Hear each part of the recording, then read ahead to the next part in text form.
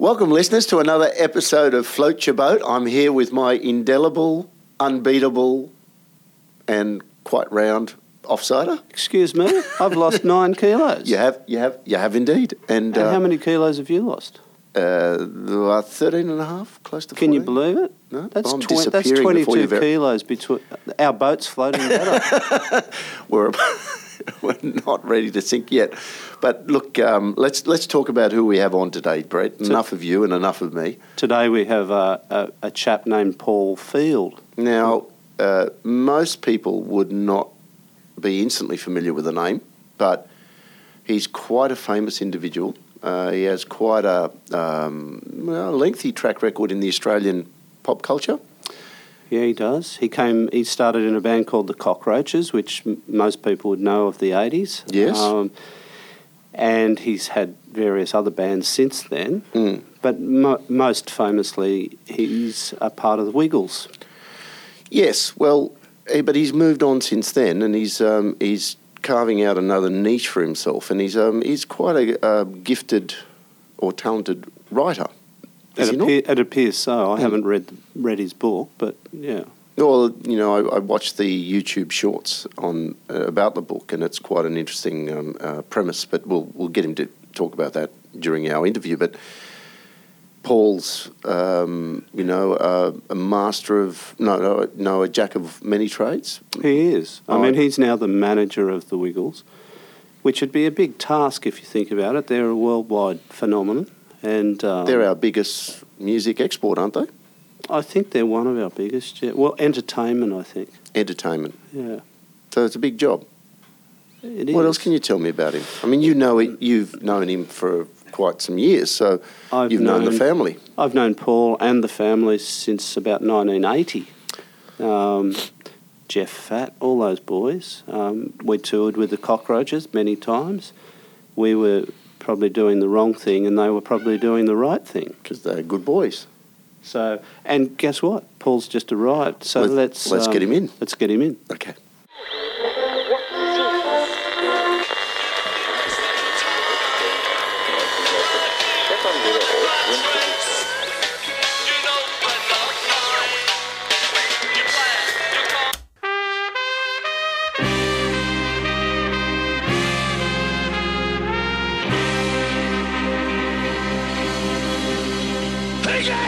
I was getting out of darkness. Welcome to the Float Your Boat podcast, about how everyday people created their road to success. The highs, the lows, pitfalls and potholes, and how they overcame it all. And now, here are your hosts. Welcome to our studio, Paul. How are you? Very good, thanks. Welcome to our studio, Paul. Thank you. I'm meeting you for the first time. Obviously, Bretty Boy over here knows you from way back. How far back, Brett? 1980, I guess. Yeah, I was just shaving, I think. Yeah, I think our engineer was born back then, wasn't he? No, I think old Silky, he was born back then. I was only thinking, driving here today, I remember on a couple of occasions getting up at the Balmain Leagues Club in particular and singing Blue River. Wow. Yeah. The Elvis song. Yeah. Well, how long ago was awesome. That would have been 83, 82, 83. When they were actually winning games. When they were still a great side, George. Yeah, according to one. And Paul's brother Tony. Okay, all right. Okay, so Paul, you have quite a varied career, but let's go back to your childhood. Yeah. To the roots. Growing up in Western Sydney or northwestern Sydney? Western Sydney. We grew up originally in Laylaw Park, so my dad... A very small family? No. So I'm one of 7 kids, the middle child, work out that one. And Dad was a pharmacist in Seven Hills, and it was great, actually. Pharmacies in those days did a huge business of toys, makeup, and scripts and things like that. Before supermarkets, really. I can remember when Kmart first opened, and it was a big deal, But it was a roaring business, but this is also before the days of health insurance. National health cover with Medicare. Yep. So a lot of people would go see Dad because they couldn't afford to see a doctor, and he'd often advise them to go next door, of course. But So it was a very different era, and, you know, he would... so many babies. It was essentially a housing commission area. Yeah, right. And so he went from looking after babies and toddlers till the 70s, where he saw a growing problem out there and started to counsel addicts, dispense methadone and that kind of thing. So it was amazing to see actually that progression as well, you know. It's interesting because I grew up in Surrey Hills, which is the inner city area, and you know it had its fair share of problems in the 70s as well with drugs. Yeah. I mean, there were only two choices back then. It was either marijuana or heroin. Wow. Yeah. And there were a lot of in the blocks there around Redfern. There were a lot of kids that I went to school with that came from broken homes, and the parents were off their faces, you know, just about every day. Yeah, well, they'd never even had lunch, really. No, and you know, we saw a lot of our customers and Dad's clients affected by that, and the reason he got into the drug education thing, he actually used to go around high schools, which is way ahead of his time. You know, giving them information, you know, about the use and abuse of drugs, and because he had a massive coronary in 1969 when he was just 33 years old. And Blacktown Hospital had just opened, luckily, and he'd actually been out coaching my football team way out west, and they brought him home and called the ambulance, and literally had the last rites. The ambulance officer taking him away said to Mum, "You need to know he can't survive." Really? Yeah, so they took him to hospital. He actually flatlined too, and they brought him back. And I often think about then, God, 7 kids back in 1969, what would have happened to us?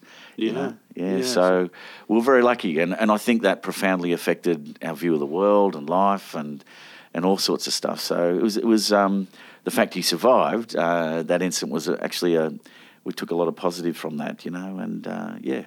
Well, it must have been hard bringing up 7 kids even as a pharmacist, really. Yeah, he was an amazing guy, amazing energy, you know, where he ran the pharmacy, you know, from morning till evening, ran the parents and friends, coached the football teams. He's very much a huge contributor and part of our life. So, you know, the thought of losing him was a big one, you know, and yeah. And he survived till... Yeah, so he kicked on well into... He died about 18 years ago now. Right. But he had a good long life after that, you know, and as I say... Good. Would contribute to the community, you know. He said, I've got to pay the rent for surviving, you know. Yeah. He kept doing it for quite a while until, unfortunately, he kept getting held up. You know, those who are into the junk, they kind of do anything, really, and it was kind of putting his and his staff's life at risk. So he stopped dispensing, and the violence stopped. Was that that would have been the 80s? Yeah, it was. So the violent hold-ups, not just with a knife, but with pistols and guns eventually one, and you can look this up. He actually made the local papers. He's a country boy. He's from Cobar originally, and these 2 guys came in with a rifle and grabbed one of the girls out front, dragged her back, and just said, "Give us all you got," kind of thing, and was holding it at the girl, then turned it towards him, and he was so angry at like holding a rifle at a girl kind of thing, and he grabbed the rifle with his left hand and thumped the guy with his right, but the thing is, he had got their rifle off them. They then laid into him. He went down on the ground. They ran out, and he ran after them. And took a shot. He's a real Cobar boy, right? He said, I had the bugger lined up to be a quadriplegic, right? You know, but there was nothing in the chamber. He wasn't to know that. But right.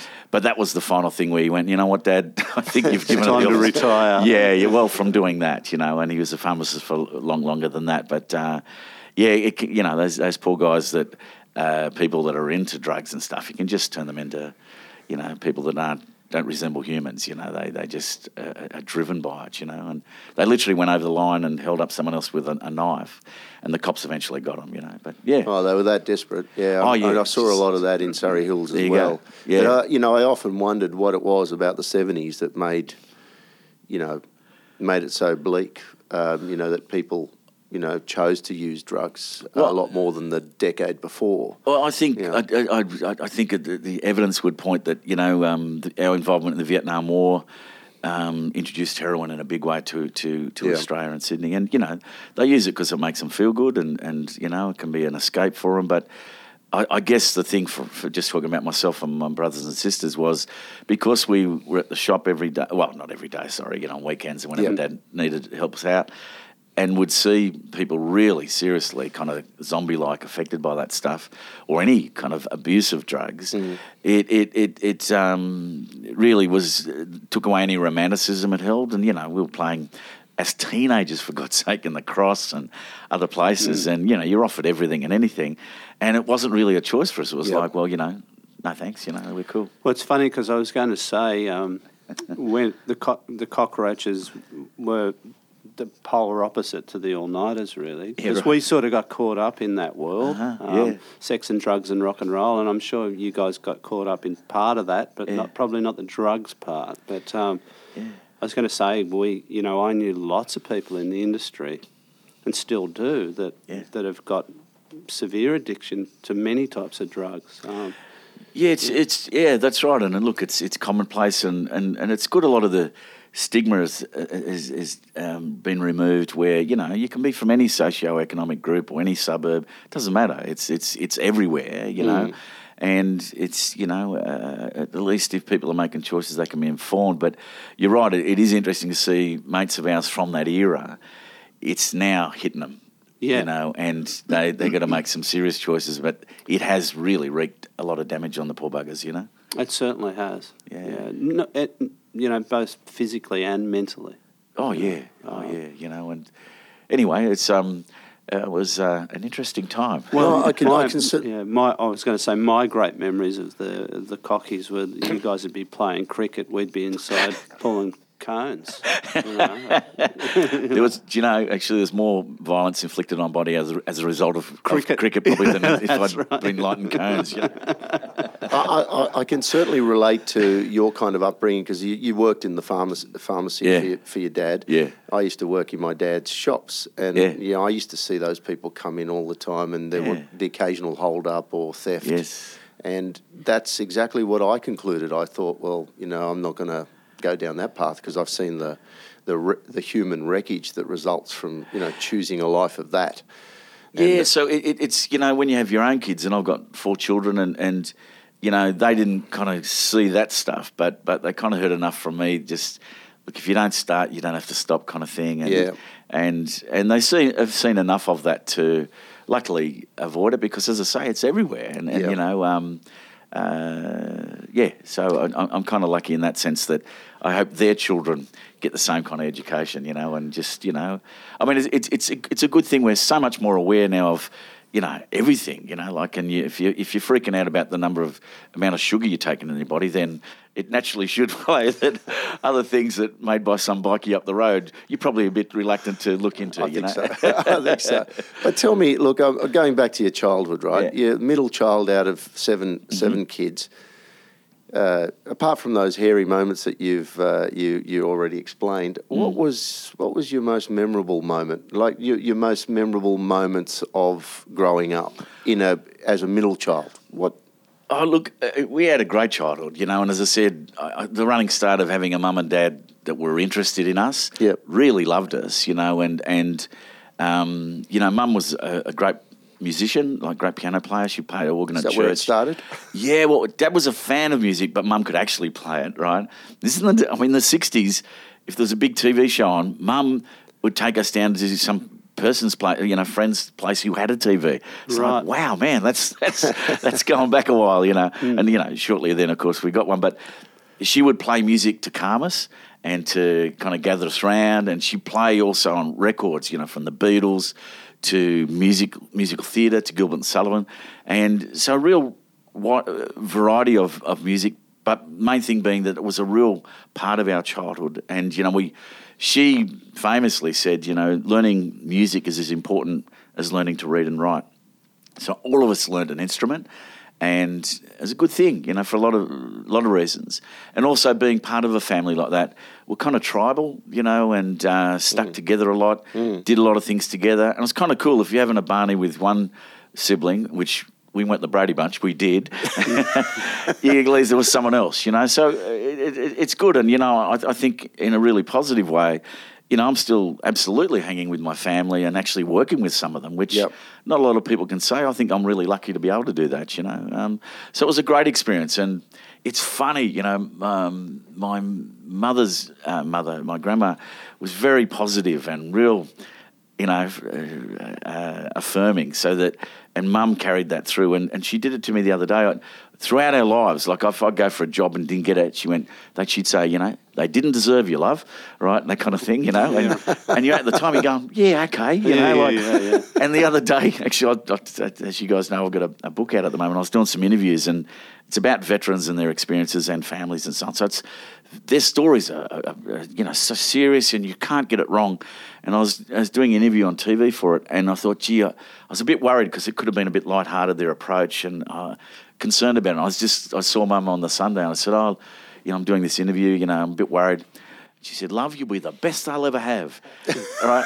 And at 56, I thought, it's not shtick. That's what she does. But even so, I went, yeah, okay. Yeah, right, all those years later. Yeah, it works. It's not fake. It's what she does. So I think all of us have been blessed with someone so affirming, and it kind of helps you, doesn't it? So your parents are real inspirations to all you. Oh, yeah. Just really positive people. And I think the big thing with Dad, and again, back to that whole thing of him counselling addicts and going out for overdose, God knows, all that kind of stuff. He also saw kids that grew up in our area, like families that we knew very well, where the kid would go off the rails, right, And they were good parents and all that, and he was a good kid up till that point, So, and, he'd write references from when they went to court and all that kind of stuff. So he was very understanding in the sense that he'd often, two things he'd say: go easy on yourself and don't tell your mother. Right? And so we had the case where in high school, and other times when you get a bad report or, you'd be in trouble, and we'd say, so-and-so, the teacher, like they're this way or the other, kind of defending ourselves. And he'd go, yeah, okay, fair enough. Right? And it was like, and even if you weren't actually, going the whole length on the truth there. Yeah. It was actually great to know he was on your side. I think purely because he'd seen so many kids where they're in trouble, and if the parents, attack them, whatever, that could be it. Yep. They needed to be the people that you can say anything to. They're going to support you. Now, that doesn't mean they don't say what's right and wrong, but there's certainly someone to go to. So we were very lucky to have them. Yeah, that's incredible. I mean, your dad did his bit to provide enough players for the local footy team or cricket team.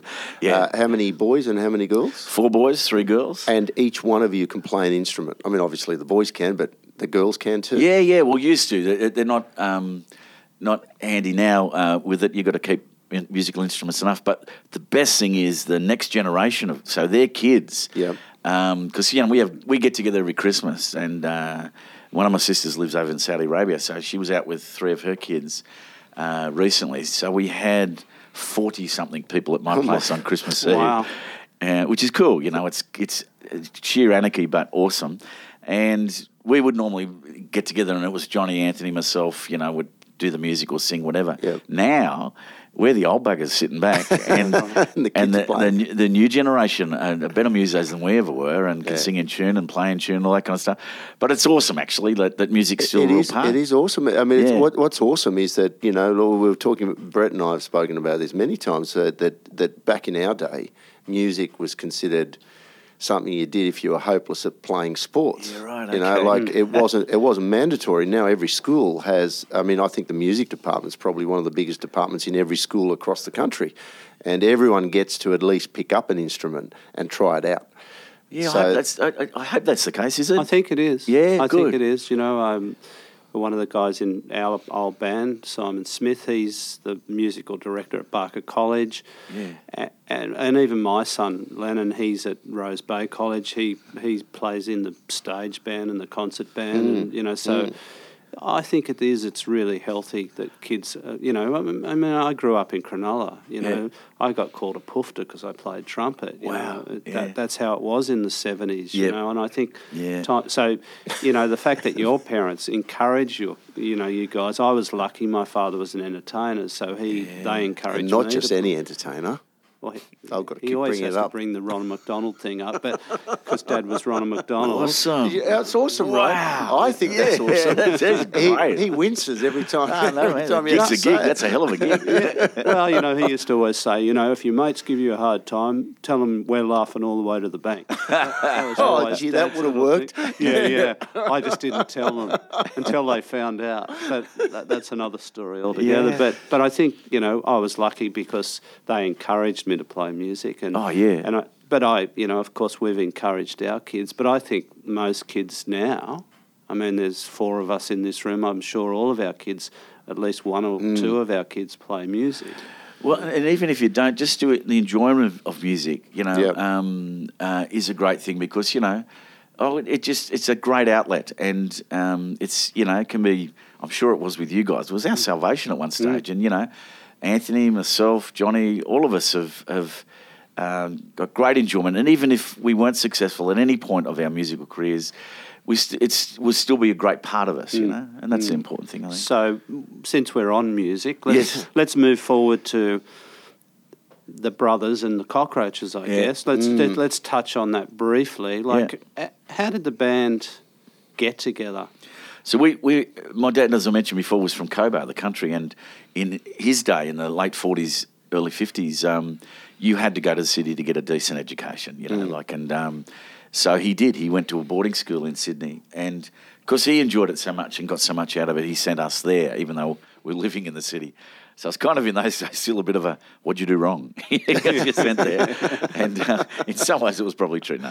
And but anyway, cause it was a bit of a strange environment in the sense of, you're there, great facilities and all that kind of stuff, but still you're kind of captive there, But musically it was actually pretty cool because older brothers and older friends, would put you onto music, that you probably wouldn't have heard, And so you're in a dormitory and stuff, and the big thing to do was to listen to, the big cassette players to music, And so I heard Creedence, the Stones, I introduced my brothers to the Stones. And when I say introduced, we weren't just kind of into it. We were fanatics. And again, back to the old man, like how cool was he? The Stones had a new album, I think in 1976, I think it was Love You Live. And he knew we were kind of like hanging out like junkies for this album. He literally bought the cassette, drove it down to the school for us, played it to us in his car. Wow. Right? And it's like, yeah, man, thank you. What a great memory. Oh, it really is, And so I was the first of the 3 youngest of us out of school. Because the last of the 7 kids, I was born May 61, Johnny May 62, and Anthony May 63. So we're kind of always kind of destined to do stuff together. There's a timeline there, isn't there? It is. Your dad operated to us. And so when, when I was first out of school, we then actually started to play as a band at school and at other things, So I'd get them to jump the wall. We'd take them to a gig, I'd drop them back kind of thing. So it was cool fun. And it really was just, playing school dances, and the audience was our age, and rather than, seeking it out, they come to us. And actually, I can tell you a burning bush moment before the Cockroaches started at school, because I was known for being such a music nut, and that is the word, right? Obsessed. We had a Year 10 social, right, where they said the Year 10 band, the boys, we're doing the dance, And so one of them said, why don't you get up and sing a couple of songs? I went, sure, that'd be great, Of course, it was a Rolling Stones song and something, others. Anyway, the same daggy guy, when you'd go to a dance prior to that, and, I'm from an all-male school, so there'd be only X number of girls there. You had to get in pretty quickly, otherwise you'll dance with your mates or forming scrums on the floor, right, So that's what the normal way of it was. I sung at this Year 10 social. We had a break, and not one but 2 girls came up to me to say g'day. And this is Old Testament Bernie Bush moment. You're going, same daggy guy, but behind a microphone, the appeal is different. Superhero. I don't know what the adjective is, but it was like, this is good. This is good. Yeah, That fueled the fire a little bit. Being a front man was a superhero power, no doubt. That's how I always saw it anyway. So the Cockroaches, Formed at school. Formed at school. Yeah, absolutely. Known as the Cockroaches or something else we beforehand? did. We actually called ourselves the Cockroaches. Who came up with that sterling name? Me, because I think it was me, but I'll run with it anyway. Yeah, right. You claim it. And purely because, again, two reasons. The Stones used a nom de plume when they do Secret Gigs before a tour. Yes. Keith and the Cockroaches. So they called themselves the Cockroaches. 3 reasons. Second, it was a bit of a spin-off of the Beatles, like a bit of a play on that. And the other one, at the school, one of the head teachers there, any boys that were in trouble, he'd call them cockroaches. It was like, well, that's us. Yeah. I got to tell you a story because you said I came up with the cockroaches. When we were doing the documentary for the All-Nighters, we interviewed all of the All-Nighters and every single one of them said that they were the inspiration that decided on doing Montego Bay. Every single band member. Of course. And they all had a different story about it. That's awesome. That's a great study in humanity, isn't it? It's just how it went. They claimed it. So, Paul, tell me, how did was Jeff at school with you? No. So just a few years older than us. I think he's one of the last remaining fighters in the Civil War still alive. Even though he sleeps a lot. Yeah, well, that could be the secret to success. And now, a word from our sponsors. This is about the 400th take, listeners. This is our for our sponsor, Mongrel Joe's. Yes, Mongrel Joe's. Hey, Brett, what keeps you going? I'm not sure what you're implying. I don't like where your mind's going with this one, Brett, but without getting personal, there are many times I need a hit, and not from a bus. What keeps me going is a steaming hot cup of coffee, and not just any coffee. You must be talking about Mongrel Joe's. Yeah, our proud sponsor. Yes, that deep, rich, tasty and fulfilling coffee that perks you up, puts lead in your pencil, makes you glisten and puts hairs on your chest. But what does it do for men? Boom, boom. It brings out the mongrel in you. God, seriously, folks. Mongrel Joe's. That's my line. No, that's your line. Mongrel Joe's is the best taste experience ever. It's 100% Australian, and not only is it a performance coffee, it's strong and smooth. Like me, of course, George. It's the greatest coffee on earth. The world's greatest coffee. Is it really? Yes, it is. Jump online at mongreljoes.com.au and give it a shot. Excuse the pun. No, you didn't have to say that. Well, you printed it on the page, George. You're on fire, Brett. I am on fire. We could have scratched that out. And just for our listeners to put in a discount code, Float Your Boat, and you will get a special discount on your first order. Remember that it's Float Your Boat, one word. If you love coffee, you should try Mongrel Joe's. I'm telling you, folks, aside from this great script that George wrote. And it was so obvious you were reading it. Yes, George, it was. Anyway, listeners, Mongrel Joe's, it's the best.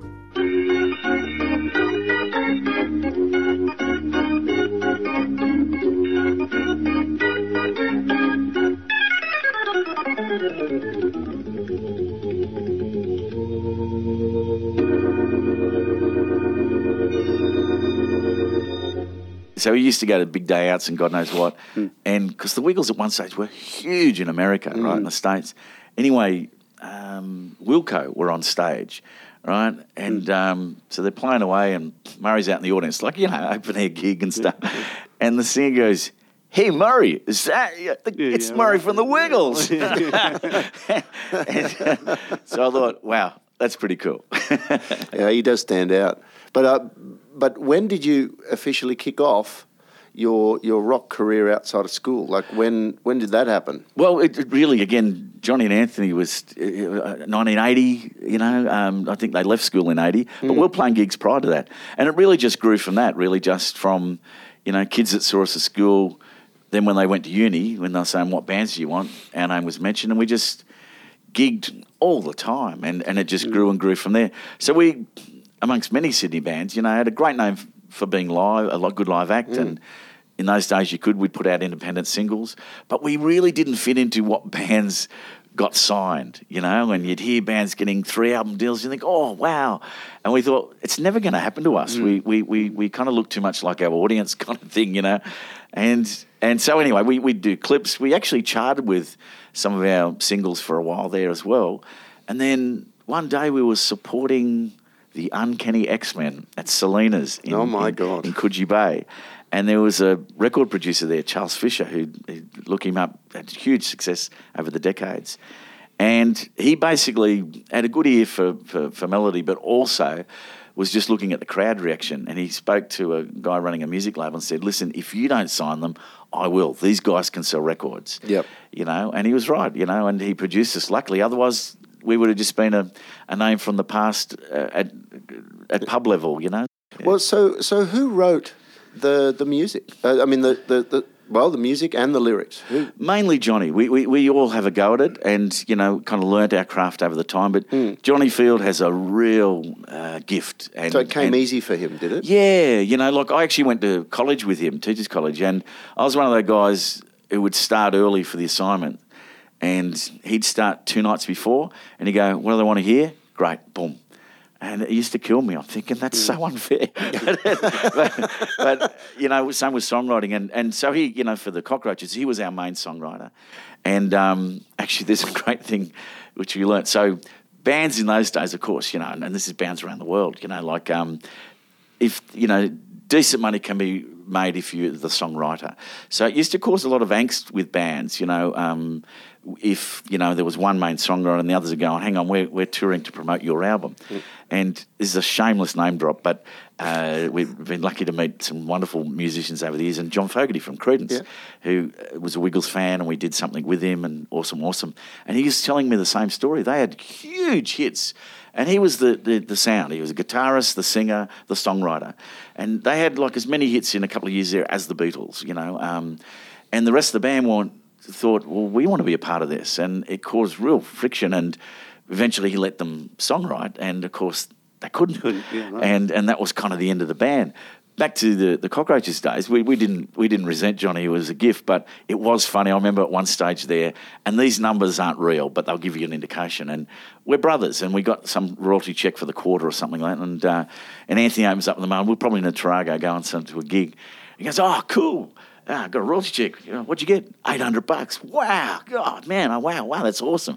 And I opened up, and I wrote a couple more with Johnny. And what'd you get, mate? Oh, pick a number, you know, $1,500 or $2,000. Wow, you know, what'd you get, Johnny? Oh, no, mate, no, what'd you get? You know, no, we're brothers. There's no way he was not going to show us, or we'd, you know, strangle him and get it off him. So eventually he just went, "Oh, yeah, $80,000. I've heard that, most famous bands split up because of that, usually. Musical differences, they say. But I read recently that Oasis have that same policy. And we had the same policy with the All-Nighters. Oh, good on you. Didn't matter who wrote, we all got a cut. Good work. You know, we used to say it's like having a Well, that was a problem in a band with 30 members. That's right. We used to say it's like having a foot-long hot dog and having one each. You know, it's like... But, Oasis apparently have that same thing, and their manager is classed as a separate party, and he is like the adjudicator of any issues. That's why they've probably lasted as long as they have. And so my question is, you've met way too many famous people. Yeah. Who impressed you the most, or who were you most nervous to meet? Oh, undoubtedly most nervous. I started with John Fogerty. I literally was in the studio for a day with him, which was just dream come true, right? You know, so I'll still be getting over, particularly back to, you know, the Year 10 dormitory when the country boys would be playing Creedence, and then to actually meet this guy and same voice, just awesome. Putting that aside, though, the most surreal moment was Robert De Niro. Right. And the Wiggles were playing the Beacon Theatre in New York City, which is an awesome theatre anyway. Stones played there, blah, blah, blah. And it was chock-a-block, and they were huge at the time, the Wiggles. And so celebrity has a real currency in New York, but they're kind of cool. They actually don't annoy them. They kind of let them be, you know. Jerry Seinfeld was a huge fan, and he was at the gig, and his wife and kids would, the currency of celebrity, we'd be doing the Today Show, and they kind of just appear. They obviously could get access anywhere and say good day. So he was in the audience, which was pretty cool. And our tour manager got a phone call, and luckily I was there. She went, "Robert De Niro would like to come to the show." I went, "If my grandparents were here, I'd kick them out. He can come. Tell him to come," right? You know. So he's with his partner, this beautiful Amazonian-looking woman, and their little boy, right? You know. And they were saying he's 10 blocks away, he's 8 blocks away, and anyway, the show, we were due to go on at a certain time, and America's a funny country that's either heavily unionised, like Manhattan is, a la Sopranos unionised, or slave labour where you got no rights, which is the majority of the country. We just, workers just don't get anything, and, blah, blah, blah. So we had to go on at the set time, otherwise it would have cost us a fortune, God knows why. So in an act of selflessness, I said, guys, you go on, I'll meet De Niro and say hello, and make sure he gets his seat, right? Anyway, so you're right. Off you go, boy. Yeah. So, That was a big cursing me under the sacrifice breath, on your but I part. said, no, I'll make sure, I'll ask him if he can meet you guys, So they go on stage, and he eventually turns up just a few minutes later, actually. And actually, I made sure I jumped in and said, look, the guys would love to meet you, and he said, of course. So he takes his seat, and I've got to say, I was no exception. The Wiggles were the same. We just looked at him the whole time, right? You're playing for him. And it's funny because his little boy was getting into it. His partner was just so effusive and really getting into the songs and grooving around, dancing around in a seat. And he literally had a tub of popcorn and was studying them. That's the only word for it. He was really studying what they did. I was thinking, I can't detach De Niro from his characters. I think it's like Max Cady, watching the Wiggles. Yeah. But he was lovely. He came back afterwards and was just a dad, and he was so lovely. And that's the mind blow. And I rang my wife after the time, and also I was saying to Anthony backstage afterwards, I said, no offence to them, but if you meet someone from Home and Away, it's just not going to be the same after that, is it? Do you remember meeting Bob Hawke at an open air show at the Domain? Oh, yeah, absolutely. What did he say to you?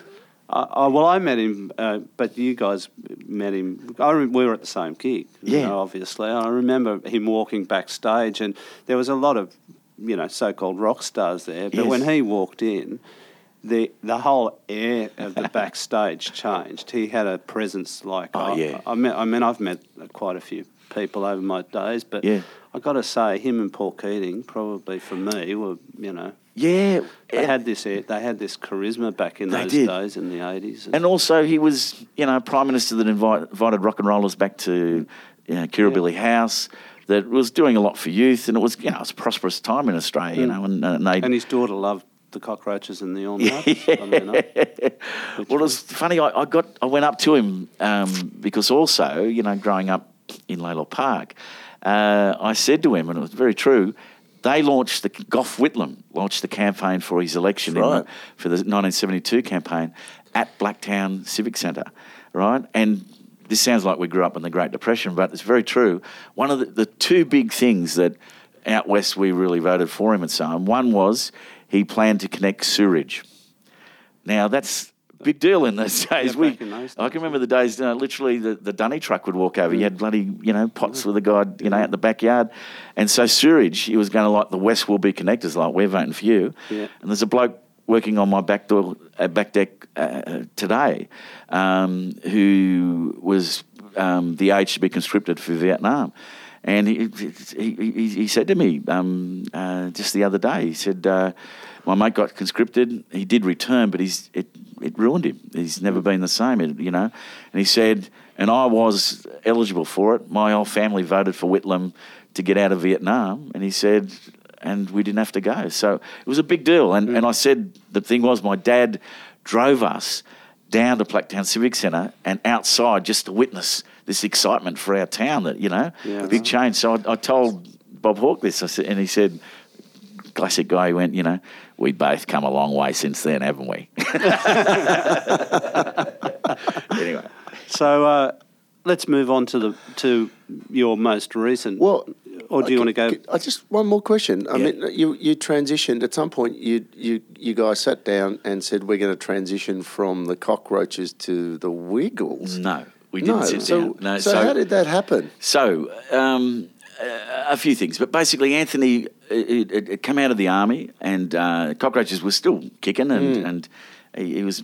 It didn't really affect his ability to play with us for a little while there anyway. He'd pay guys to do his guard duty, all right? He'd do a gig.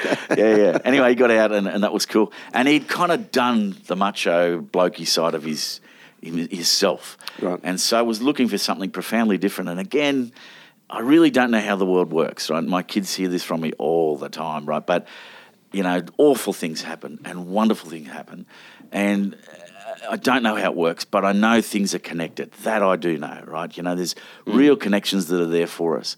And here's one. So that Anthony's out of the army. One of my sisters said, can you drive me? I don't have a car. Can you drive me down to sign up? I want to do this early childhood course at one of the uni campuses. He went, yeah, no worries. So he drives it down. He parks with it and he said, I'll come with you while you fill out the form. He's walking through the campus of Macquarie Uni, the Waverley campus. Say there were 400 people there, and I think that's an accurate number. 395 were women. He went, this is a good place to be. Right? and he signed up as well. He said, what the hell, I'm out of the army, it's bloke city. This is kind of women's city, feminine city, you know. And so that's the very real, honest reason he signed up. Funny enough, my sister didn't do the course, but he did. And after that initial inspiration, he actually loved the course, right? And he started this early childhood course, was fascinated by it. And then in that year, the Cockroaches took off. So he deferred, all right? The Cockroaches had a few years of great success, a lot of fun. And then 1988, things changed in two levels. The industry changed where you could get played on local radio. Newcastle could be playing your song. Adelaide, you could have a hit in Adelaide and it would force other stations. In 88, it changed where a huge amount was paid for FM licences. Yep. And one dude, and it would be a bloke in Sydney, would program the whole of Australia. Licensing laws changed so that every pub was a venue. That stopped. And then we had a personal family tragedy that year, late in 1988, where we were touring, and I had two children at that stage. My daughter Bernadette died from sudden infant death syndrome. And obviously just my world in a lot of ways came to an end. I was crushed by it. And so the confluence of all those things took the wind really out of our sails. And one of Anthony's great gifts is kind of like the canary down the mine. When it's not fun or he's not enjoying it, he gets away from it, And so I went, you know what? I kind of still play when I can, but I'm going back to uni and do finish this course, So he did. And the Cockroaches still kept going, but it was different. It was very different, profoundly different. And at one stage, he actually did say at one of our meetings, I'm studying early childhood music. It's amazing. We should do an album of kids' music, which at the time sounded like, why don't we fly to Mars? It's like, what do you mean? Like da-da-da. And in some ways, it was good that we didn't go, yeah, let's do it. He went off and did it himself. And the reason he did this album, he said, well, I'm going to be a preschool teacher. There's not many blokes in preschool teaching and stuff. This might help me get a gig if they say, wow, I've made an album of music. Aren't you a clever lad? Come on in. So it did help him get a job, and he taught at a Jewish preschool for a few years, and he took it to the ABC, and they released it as an album. And so that's how it started, very organically, very naturally, and probably for the better, because had the older two brothers been a part of it, it would have changed the dynamic. There was no circuit. They kind of created their circuit. But the lessons of the Cockroaches era was invaluable to them, so that, that whole thing about sharing songwriting, about doing a gig, you didn't need big production. You could strip it down. And also, having been ripped off like everyone in a band from agents, from liars and thieves, and I'm sure there are good ones out there, and we had a couple good liars and good thieves. Yeah, there are. I can't think of any in particular. No, but where they double dip, they lie to you, da. Went, you know what? Let's keep away from all that negativity and all that corruption and stuff. Let's do it ourselves, and they did, and it was awesome, and it just grew and grew and grew. And even down to the videos where, and Brett, you remember this, you made a video in the 80s at any era, cost you a lot of money. Cost a fortune. Yeah, and it could take days, to do a 3.5 minute clip, and chicks with clipboards and all these people you've never met before, and catering and God knows what. 20 grand later. And, That's it, And when Anthony started the Wiggles, he said, you know what, we don't have any money, but it would be great to put out a whole video, full-length video of all the songs on the album.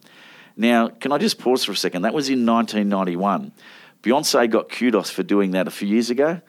Anthony Field in 1991, ladies and gentlemen. I'm serious. And it was a great idea. And he went into the studio and we had kids in the video and stuff. And prior to that, and again, you'd remember, film clips would be the up to the techs, right? So the lighting people, the sound people, makeup, et cetera, and you'd have to wait till they're ready, then you do your 30 seconds of creativity and then wait another while they readjusted.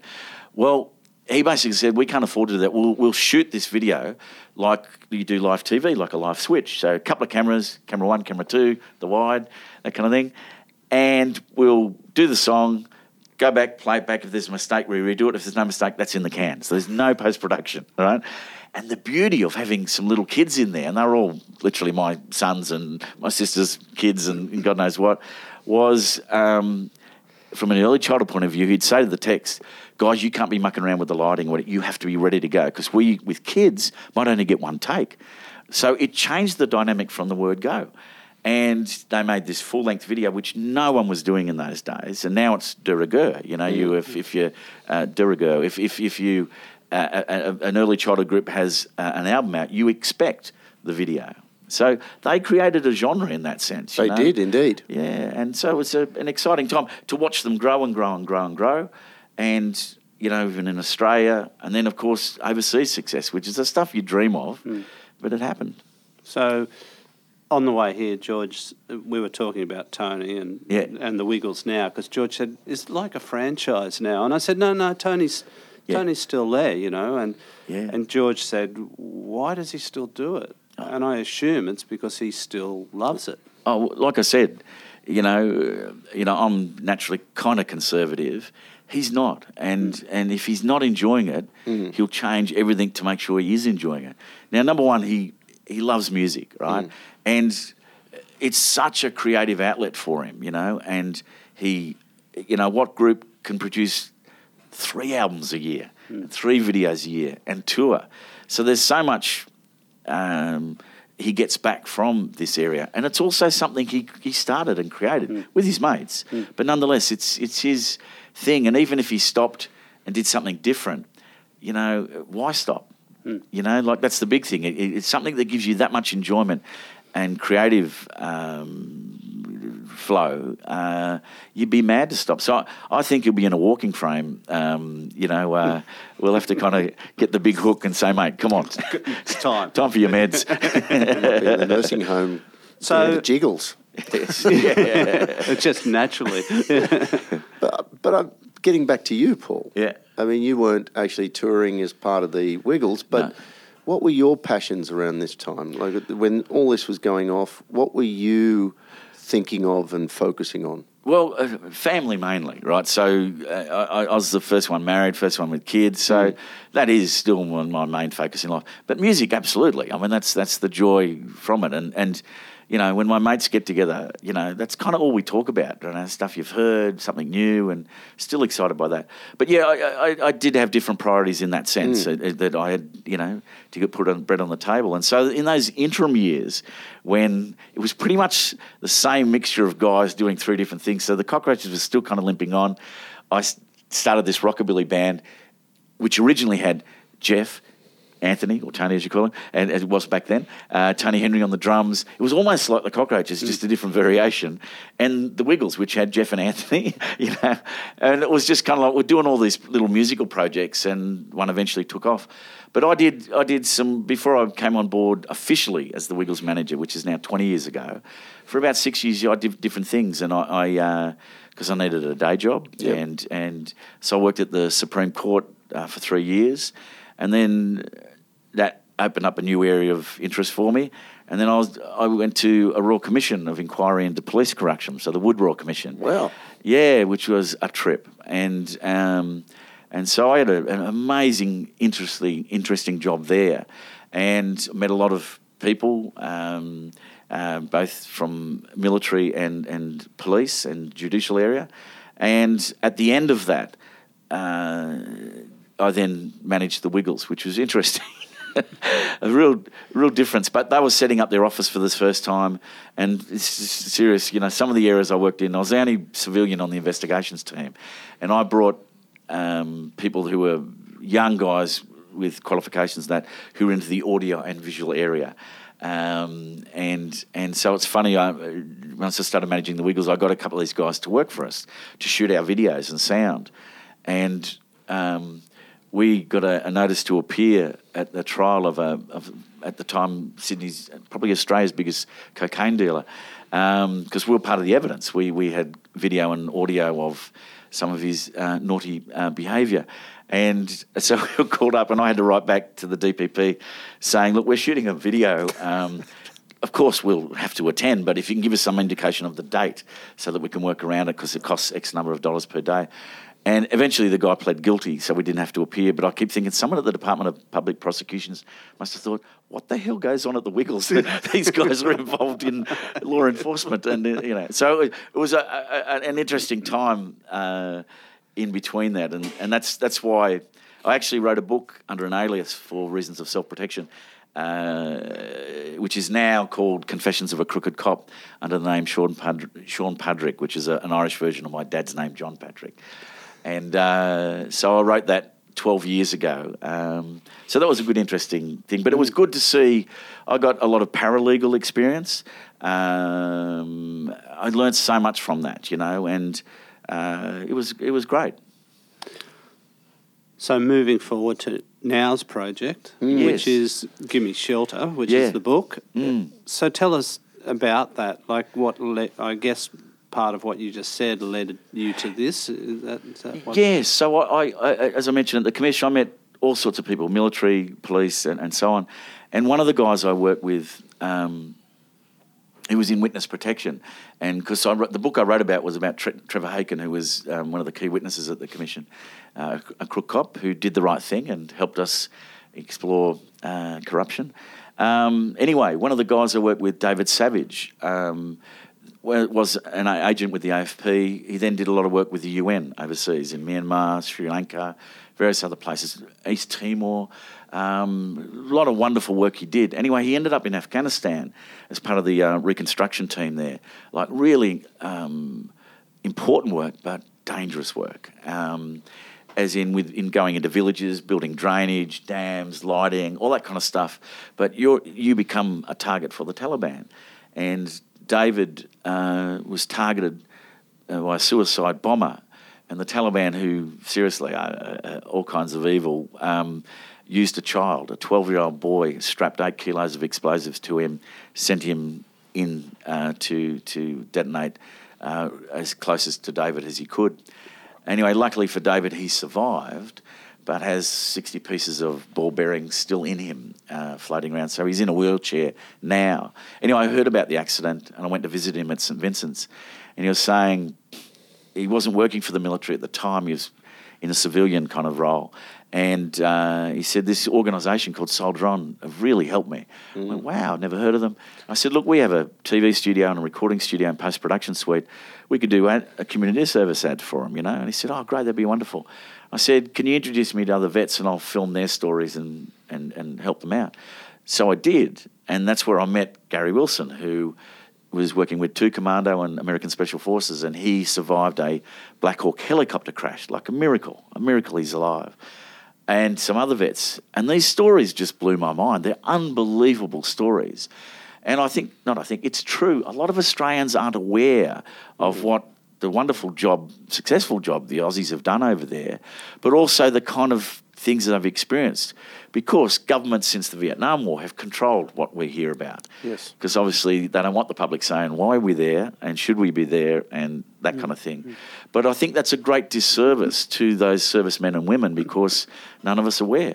And anyway, a publisher who had been involved with my first book said, are you ever going to write another one? I said, oh, no, that was kind of organic. I was there at the time, da-da-da.